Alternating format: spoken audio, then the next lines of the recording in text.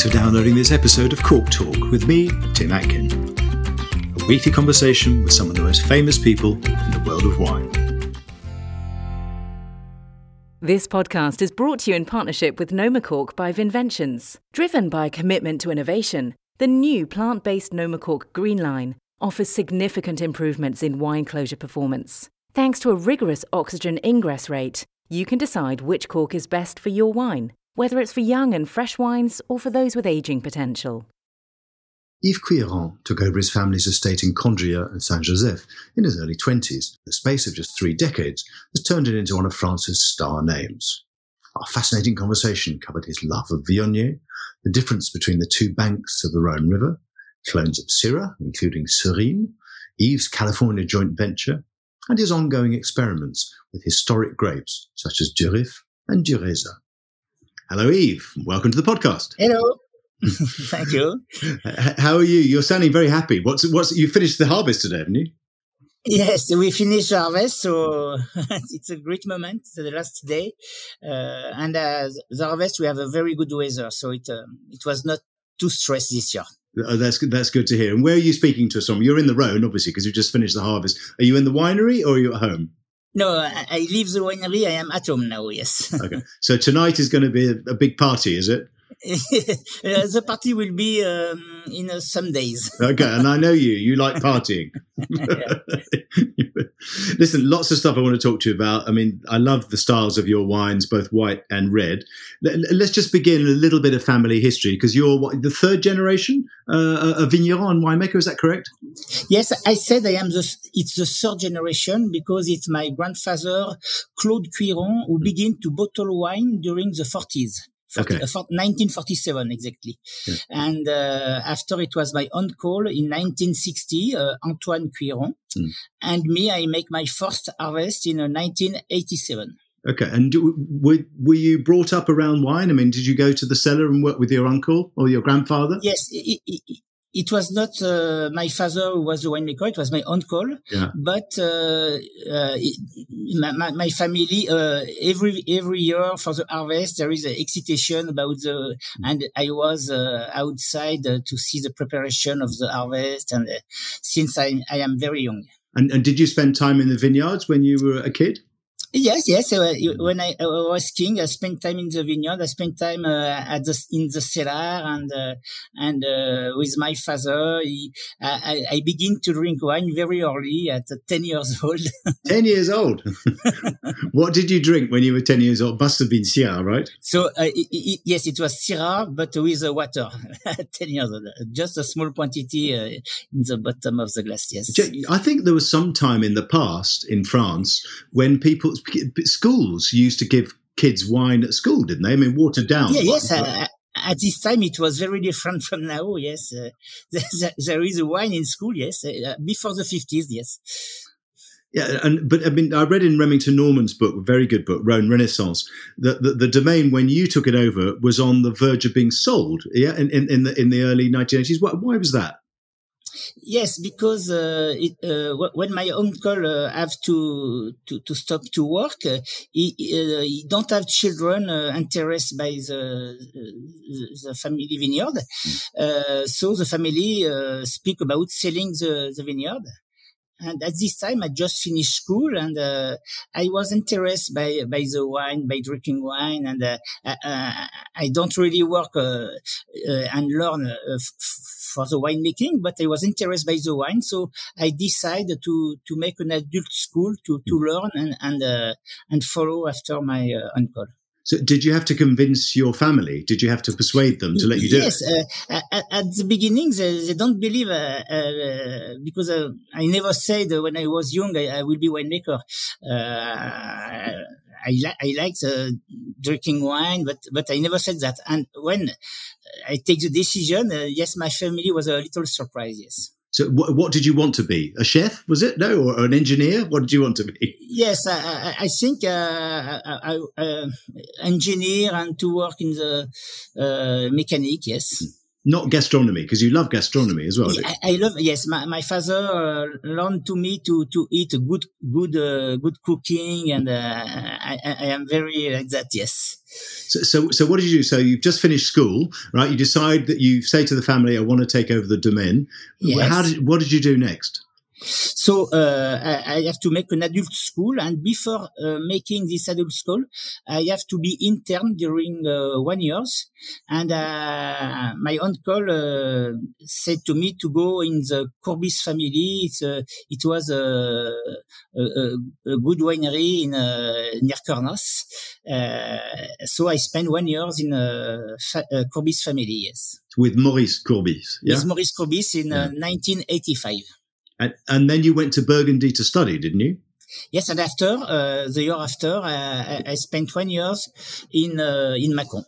And was that good? Was that interesting, studying with Burgundians? Yes, it was. For me, it was one of my best years of my life, because it's the first time I go to school, and I was very interested by learning about winemaking, and I have a project after, so it was very good years, and I make. It was a great years, yes. And you still have lots of Burgundian friends? Yes. We still have some friends from this time, yes. So then you came back to the family domain, yeah? And this is in 1986, and your first vintage was 87, yeah? Yes. Yeah, I just wonder, what sort of shape was the domain in those days? Were the vineyards good? I mean, you didn't have many vineyards, did you? Yes, so the family vineyard was very small. It was only 3 hectares and half, 1 hectare of Condrieu, 2 hectares of red Saint-Joseph, and half of 1 hectare of white Saint-Joseph. It was only that. And I am of the generation of the winemaker. We make the renaissance of the Northern Rhone. At this time, during the beginning of the 80s, the Northern Rhone nearly disappeared. And but there is a renaissance in this time, and there is a lot of winemaker of my generation who begin at this time during the 80s and 90s. And what sort of condition were the vineyards in? Were the vineyards good? Yes. At this time, it was easy to. Yes, my family vineyard was a good vineyard. It was old vines in a beautiful place, and also at this time, it was easy to find land, and it was not expensive. Because there is the vineyard was very small at this time. Yeah. And did people take you seriously? You were very young, right? You were in your 20s. Did they say, "Who's this guy?" Yes, and especially at this time, the people think too young. It's not somebody who knows about wine, so it was a little difficult for me when you are very young, and you have to prove. You have to, now it's more easy, I think, for the new generation to beginning and. But in my time, it was more difficult. And who helped you? Who supported you? Was it people of your age, or did some of the older people help? So my family helped me. So my uncle, of course, he stay with me during 4 or 5 years to help me, and my father also, my other uncle, and yes, it was. I have a lot of help at this time. And you say only 3.5 hectares, and now you've got what, 75? Yes, now I have 75, yes. Wow, it's unbelievable progression, isn't it? I never believe I will have that one day, yes. So in those days, it was just Condrieu and Saint-Joseph, yeah? Yes, I just begin with 2 appellations, Condrieu and Saint-Joseph. And now I have 6 crus from the 8 we have in Northern Rhone. So it means only Châteaubriand and Hermitage. Well, you can't have Châteaubriand because it's a monopole. And Hermitage is difficult too. Why? Because Hermitage is too expensive, is it now? Yeah, it's very expensive, and everything is planted now, and it's very small, and often it's owned by the big company like Chapoutier, Delas, Jaboulet. So it's difficult to find Hermitage. Yes. For people who don't know it, I mean, it's a very beautiful place. Tell us a bit more about the Northern Rhone Valley. Like, what are the major influences with the climate, the soil types? Is it all granite? And the 2 banks, because you've got a bit like Paris, you've got a left bank and a right bank, yeah? In fact, the Rhone River, it's each side of the Rhone River, it's a different kind of soil. In the right side of the Rhone River, it's a mountain from the center of France. It's a Massif Central, and it's granitic. And the left side, it's sediment from the Alps. So it's very different. The big majority of all the crues are on the Massif Central side, so on the right side, on the granitic soil. And the particularity, it's very steep. It's in a vineyard in terraces. And that it makes the big particularity of the Northern Rhone, the fact it's a big majority, it's a vineyard in terraces and granitic soil. The second particularity of the Northern Rhone, it's the climate, because we are not in a Mediterranean climate, we are in a semi-continental climate, so it's a more cool climate. It's for that in Northern Rhone, we don't have variety we have in Southern Rhone. We don't have Grenache, Mourvèdre, Cinsault. We only have Syrah for the red. And it's make a wine with a good balance in Northern Rhone because it's not too warm. And we always have a Syrah with acidity, with freshness. And so the particularity is that it's a fresh climate with the specificity of a vineyard in terraces. And you can see those terraces both from the road, can't you? But also the train. Yes, when the train goes through the TGV, you can see them next to you. Yeah. No, they're stunning. So how many of the top vineyards are on the left bank? So all the appellations are on the right side. Only Hermitage and Gros Hermitage are in the left side. Okay. But Côte-Rôtie, Condrieu, Châteaubriand, Saint-Joseph, Cornos, Saint-Péret are on the Massif Central side of the Rhone. Yes. And yet Hermitage is probably the most famous vineyard, isn't it? Yes, but Hermitage, the specificity is the same kind of soil than the right side because the Rhone River cuts the Massif Central. So you have granite in the two sides. But you don't have granite in Gros Hermitage. A small part of Gros Hermitage have a granite too. In the around Hermitage, you have some Gros Hermitage with granite, but the big majority it's a sediment soil from the Alps. Interesting, yeah. So the Alps on one side and the Massif Central on the other. Very interesting. Yes. Yeah. Tell us a little bit about the way you farm, because you're not organic, you're not biodynamic, you're not conventional. It's sort of prêt-à-porter. I don't know what you call it exactly, but it's interesting on your website, which is great, by the way. How would you describe the way you farm? So I always work with, in French we call that culture raisonnée. So it's not organic, but it's you try to have a good reflection what you do and to use the less treatment as possible. To work the vineyard with, for example, I work my vineyard with a low vigor. With a low vigor, you have less disease in the vineyard. So I do, and my uncle before me used to work like that, culture raisonnée. So he don't use insecticide, only organic fertilizer, and I continue like that.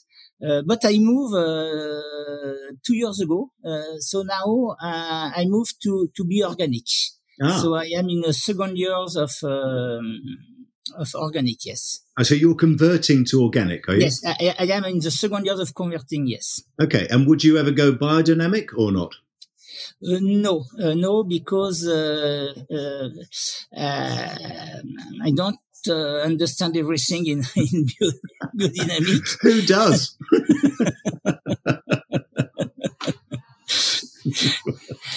It's interesting that when you took over the domain, you were it was best known for Condrieu, wasn't it? Yes, because my uncle before me was at this time one of the bigger producer of Condrieu, so our Condrieu was selling in the top restaurant in Rhone, in La Pyramide and in Beau Rivage. It was, and my uncle sell his Condrieu to the beautiful restaurant. And when I begin, there is not a lot of production of Condrieu. So we were very famous for Condrieu. Interesting. I mean, Viognier is not an easy grape to grow, is it, or to make? But I love yours. They're fantastic. Just tell us what's the secret of making good Viognier in terms of things like alcohol and acidity. How do you get balance right in Viognier? Yes, I said Viognier, it's a easy and difficult variety. It's easy because it's an aromatic variety. So when you make a wine with aromatic variety, it's more easy to have flavor, to have expression. But it's difficult because it's difficult to keep a balance with Viognier. What is important, it's to preserve the acidity, not too rich. Viognier can be a little heavy, can be with not enough acidity, too much alcohol. So it's for that it's difficult. So you have to find the way to have the perfect balance, to have the good expression of Viognier. Do you pick early? You don't acidify, do you? No, it's not. The solution is not to pick early. Sometimes when we said, there is not enough acidity, but for me, it's very important to have the real ripeness in the grapes. And if you pick early, you are green, and it's make a wine without body, without complexity, and it's very so the solution is not to pick early, it's to pick at the right time. So it's depend of the vintage, it depend of the yield, of a lot of things. But yes, to find the balance between the ripeness and the balance, yes. And does it age well, Condrieu? Yes, I always say that the Condrieu can age very well because it's wine making with low yield in the terraces, in granitic soil, and the vinification is making slowly in barrels. And so for me, it's really a wine with a good potential of aging. And when I sell my wine to my customers, I always say Viognier is very aromatic young. If you drink it in the 3-5 years, it's varietal aromas of the Viognier with violet, apricot, peach. But you can also keep the bottles and drink after 10 years. Okay. It's another balance, another wine. But very interesting too. And I still have some bottles from my beginning, from the 80s. From 87? The 90s, yeah. Yes. And if the cork is good, but you can age very well, yes. Good. 1996, I think, was when I first met you. You'd created Les Vins de Vienne, yeah, with Pierre Gaillard, the wonderful Pierre Gaillard, and François Villard, yeah? Just tell us what Vins de Vienne does. Is it a negociant business, and how has it evolved? So the creation of the Vins de Vienne, at the beginning, we make this joint venture at 3. It was for replant this old vineyard of Sessuel. So this vineyard, in the history, it's a vineyard planted by the Romans, and we find in a book from Pliny that it was planted before the Côte-Rôtie, the vineyard of Sessuel, and this vineyard exists all over the time. He disappeared only at the beginning of the 20th century. And the idea we have together is to replant this vineyard and to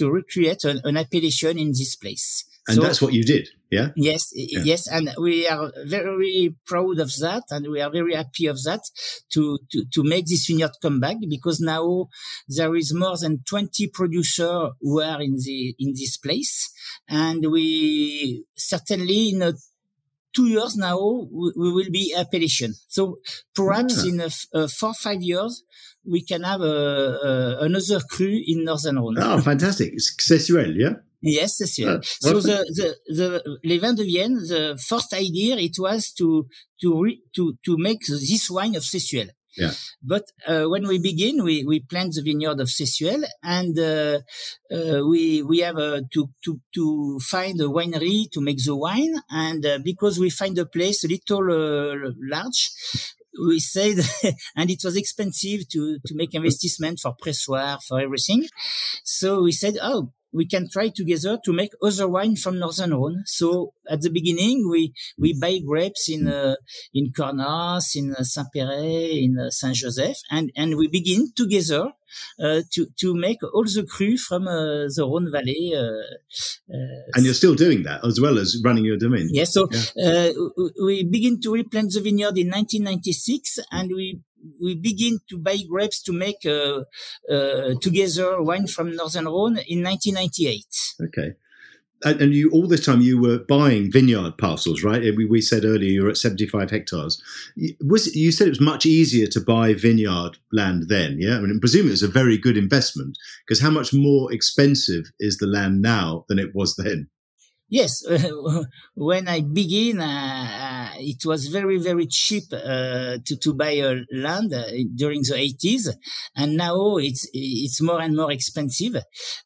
So it's for that I developed my vineyard very rapidly during the 90s, 20s, because at this time it was more easy to find land and not too expensive. And now there is less and less land to find. And if we find one land, it's expensive. How expensive is something like Côte-Rôtie these days to buy a hectare? In So now Côte-Rôtie, it's 1.5 million. Okay, per hectare, yeah? By hectare. Yeah. Condrieu, it's 1 million euro. Saint-Joseph, it's 200,000 euro by hectare. Cornas is 600-700. You've got to have a big bank account, yeah? Yes. Tell us a little bit about Syrah as a grape, because we now know that it's got nothing to do with the city of Shiraz in Persia as it was. Its parents were both French, yeah? Du Reza, which we'll talk about later because you're growing it, and Mondeuse Blanche. What's it like to work with Syrah as a variety, both in the vineyard and in the cellar? So now we are happy because we know that Syrah it's come from Northern Rhone, because it's wedding between the Mondeuse Blanche and the Du Reza. Du Reza it's Ardèche variety, and the Mondeuse Blanche it's from Savoie. So Northern Rhone it's in the middle. So the Syrah certainly begin in Northern Rhone. And I think it's a variety very well adapted to the climate of the Northern Rhone. Now lot of Syrah was planted in Southern Rhone or in Languedoc or in the New World, but sometimes in a too warm place. And Syrah, it's interesting if you can keep a balance, not too much alcohol with a good level of acidity. And in Northern Rhone, the Syrah, it's a good expression of Syrah. It's important to say that the Northern Rhone, we have our varieties. The Syrah come from Northern Rhone, the Viognier come from Northern Rhone, and Marsanne-Roussanne also. So it's variety very well adapted to the Northern Rhone because it's where it's come from. And over centuries, yeah? Yes. Over a long time. How clonally different is it? Are there lots of different clones? And tell us a bit about Serine. Everybody says Serine is amazing, yeah? Is Serine, is it a massal selection, Serine? During the COVID, I bought some old book of ampelography. And I read something interesting about Syrah and Serine. In a book from 1840, it was writing that in Hermitage we have Syrah, and in Côte-Rôtie we have another variety called the Serine. It was writing that in 1840, and after in the end of the 19th century, another book said the first guy make a mistake. Serine and Syrah, it's the same variety. It's a Syrah, but in fact, Serine come from it's a massal selection. The origin is Côte-Rôtie. And the Serine are different from the Syrah we had in Hermitage. And it's for that we begin to plant the Syrah of Hermitage in the northern part of the Northern Rhone, in Côte-Rôtie, and after the 70s. Because the Syrah of Hermitage are more productive, make beautiful grapes, and you can prune it short. And the Serine from the massal selection from Côte-Rôtie, it's the production is not very regular. Regular, yes. Yeah. And we have to prune it in a longer pruning. If not, we don't produce enough. So it's for that the Serine disappear for the Syrah of Hermitage. And after, during the 80s and 90s, we have the clone. So now it's mainly planted in clone. So we still have the massal selection of Surin in the vineyard in Côte-Rôtie before the 70s. So if we have a vineyard from the 50s, from the 60s in Côte-Rôtie, it's a Surin. But nobody's planting it now. Yes, and so me, I have some old vines, so I preserve this massal selection, and I replant new vineyard with the Surin with selection. Surin. Okay, interesting. Yes. Yeah, I mean, Syrah can be made in lots of styles. You've talked about it, cooler climate, warmer climate. How would you describe your Syrah style? For me, when I make a wine, I want to have the expression of the terroir, and I want to make a Côte-Rôtie who look like Côte-Rôtie, Saint-Joseph, and for that, for me, the cru from Northern Rhone have to be wine we can age. So always let's 1% of stem to have enough tannins to have a good aging. Yeah. How much stems do you leave? 10% or more? In the average, it's 30%. 30%. Okay, of whole bunches. Average, yeah. Sometimes it's less. Sometimes it's more. It's each vintage, each vineyard, it's a little different. I decide at the last minute if I see the stem less or more ripe and. So you're using stems, and then what in terms of wood? How much wood are you using? Because I think you're using less new oak now than you were maybe at the start. Is that true? So my philosophy is to make the vinification of the wine very simple. So it's for that all my wine are making with a natural yeast, and I try to don't use oenologic product. I don't use enzyme, tannins, everything. Very simple, like does my grandfather, and the traditional process. So, traditional process, in Northern Rhone, it's open tank, it's pigeage, pompe over, maceration in the average of 3 weeks. And after, all my Syrah age in barrels during 18 months. In the past, it was more long. It was more, 2 and sometimes more, years in the barrels. And you were using more new oak, weren't you, in the past or not? In the past, they use less, traditionally, they use less new oak. I use more new oak, during the 1920s. And, now, every vintage, I buy, 5% of my, capacity in new oak. But some cuvées, can have 25-30% of new oak. Yeah. But and a lot of the other cuvées don't have new oak.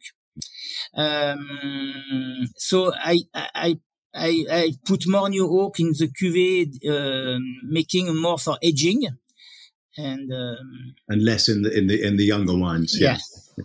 I'm interested because you travel a lot. You speak extremely good English. That's why you're always popular on panels if you're going to places like South Africa. Which regions outside France, and also within France, outside the Rhone, do you think have the most potential to make great Syrah? So it's what I begin to explain. It's we have to find a climate appropriate for the Syrah, a climate to look like a little the Northern Rhone climate. I taste some good Syrah in New Zealand. It's new for them to have Syrah, but I taste some good balance with Syrah. Some in Switzerland too. I taste some good Syrah. And in the New World, I would say the South Africa also. The climate is it's more fresh. Yes. Australia a little less, maybe. Australia, often it's so warm. So the Shiraz we have in Australia often for me are very big, are very totally different of what we do in Northern Rhone. Yes. I mean, I think Syrah and Shiraz, they're obviously the same grape, but they almost describe different styles, don't you think, of wine? Yeah. Yes. They take the first Syrah in the 19th century in Northern Rhone, and I mean, you also work as a consultant, don't you? A little bit in Aix-en-Provence, and you have your joint venture, I think, in California. Where do you work exactly around the world, apart from the Rhone? So for me, it's very interesting I like to do that, to make a joint venture in California, for example, or to be consultant in Provence, because for me, I see a difference. I see some different way to thinking about. It's totally different of what I do in Northern Rhone, because the soil or the climate are different. So we have to adapt to have reflection to find the balance in the wine, and for me it's very interesting. All this project. So do you just do those two projects? You do Domaine des Masques in Aix, yeah? Domaine des Masques in Aix, joint venture in California with Jeff Cohn, and I also have in Luberon at Finesse. And are you a consultant there, or is that? Yes, I am a consultant there because they want to plant the serine, and they took the serine from my vineyard, and it's for that after he asked me to help them to. And why did you decide to do a joint venture in California? Because California is in the northern hemisphere, so it's harvesting now, right? Why didn't you do one in the southern hemisphere? Yes, I agree that it will be more easier to find somebody, a winemaker in south. In one time, I want to go in Chile. It will be more easy. Like that, I can make 2 harvests by year. No, I go in California because I go often in California, and I met some people, and after we decide together to make wine together. Yes. So it was more of a friendship with Jeff Cohn that came about, was it? Yeah, yes, it's for that. Yes, because we go often at an event called Hospice du Rhône, and we met some winemaker passionate by the Rhône variety, and year after year we became friends, and we decided to do something together. And where are the vineyards? So the vineyard is located in Sonoma Valley, but in the high altitude in Sonoma. And the vineyard is called Rock Pile. Rock Pile. Okay, vineyard, I like that. Yes. That's a lot. I want to talk to you a little bit about climate change, because obviously climate change is happening everywhere. Do you think that the Rhone will still be growing the same great varieties in 50 years' time that it's growing now? So, for instance, I begin during the 80s. It was before the global warming, and now. Every winemaker knows it's totally changed. The weather is totally changed, and it affects effectively the result for the wine. But for instance, it's for Northern Rhone, it's a good thing, because before, when I begin, it was difficult to have ripeness every vintage. And we often have to add sugar because we don't have enough maturity. And now it's perfect, because we harvest often at 13 naturally, and it's more easy to have good maturity every year. Before, we have a good maturity every 5 years, and now it's more frequent to have good maturity. So, for instance, it's a good thing. But what I am afraid is if it's continued to be warmer and warmer, perhaps it can affect. We hope you won't be growing Grenache in 50 years. And we won't be here. So, now, I'm very interested in your new plantings of Durif, which is Petite Syrah, yeah? Yes. And Dureza, which is one of the parents of Syrah, we now know, yeah? Just tell us a bit more about those. Where did you plant them, and why did you plant them? Was that because of climate change? No.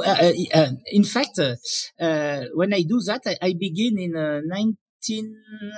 2014 to replant this old variety. And at the beginning, it was because when we replant the vineyard of Sessuel, I was very interested by the history, so I find the old book, and it's with this old book I saw that there is an old variety interesting, and so I decided to replant this old variety, but I replant only the variety. It's writing in the old book. It's an interesting variety, and the origin is around the Northern Rhone. So Durif was there, was it? Yes. So Durif, it's a variety from Northern Rhone. Dureza also, it's from Ardèche. Chatus is from Ardèche. I plant also.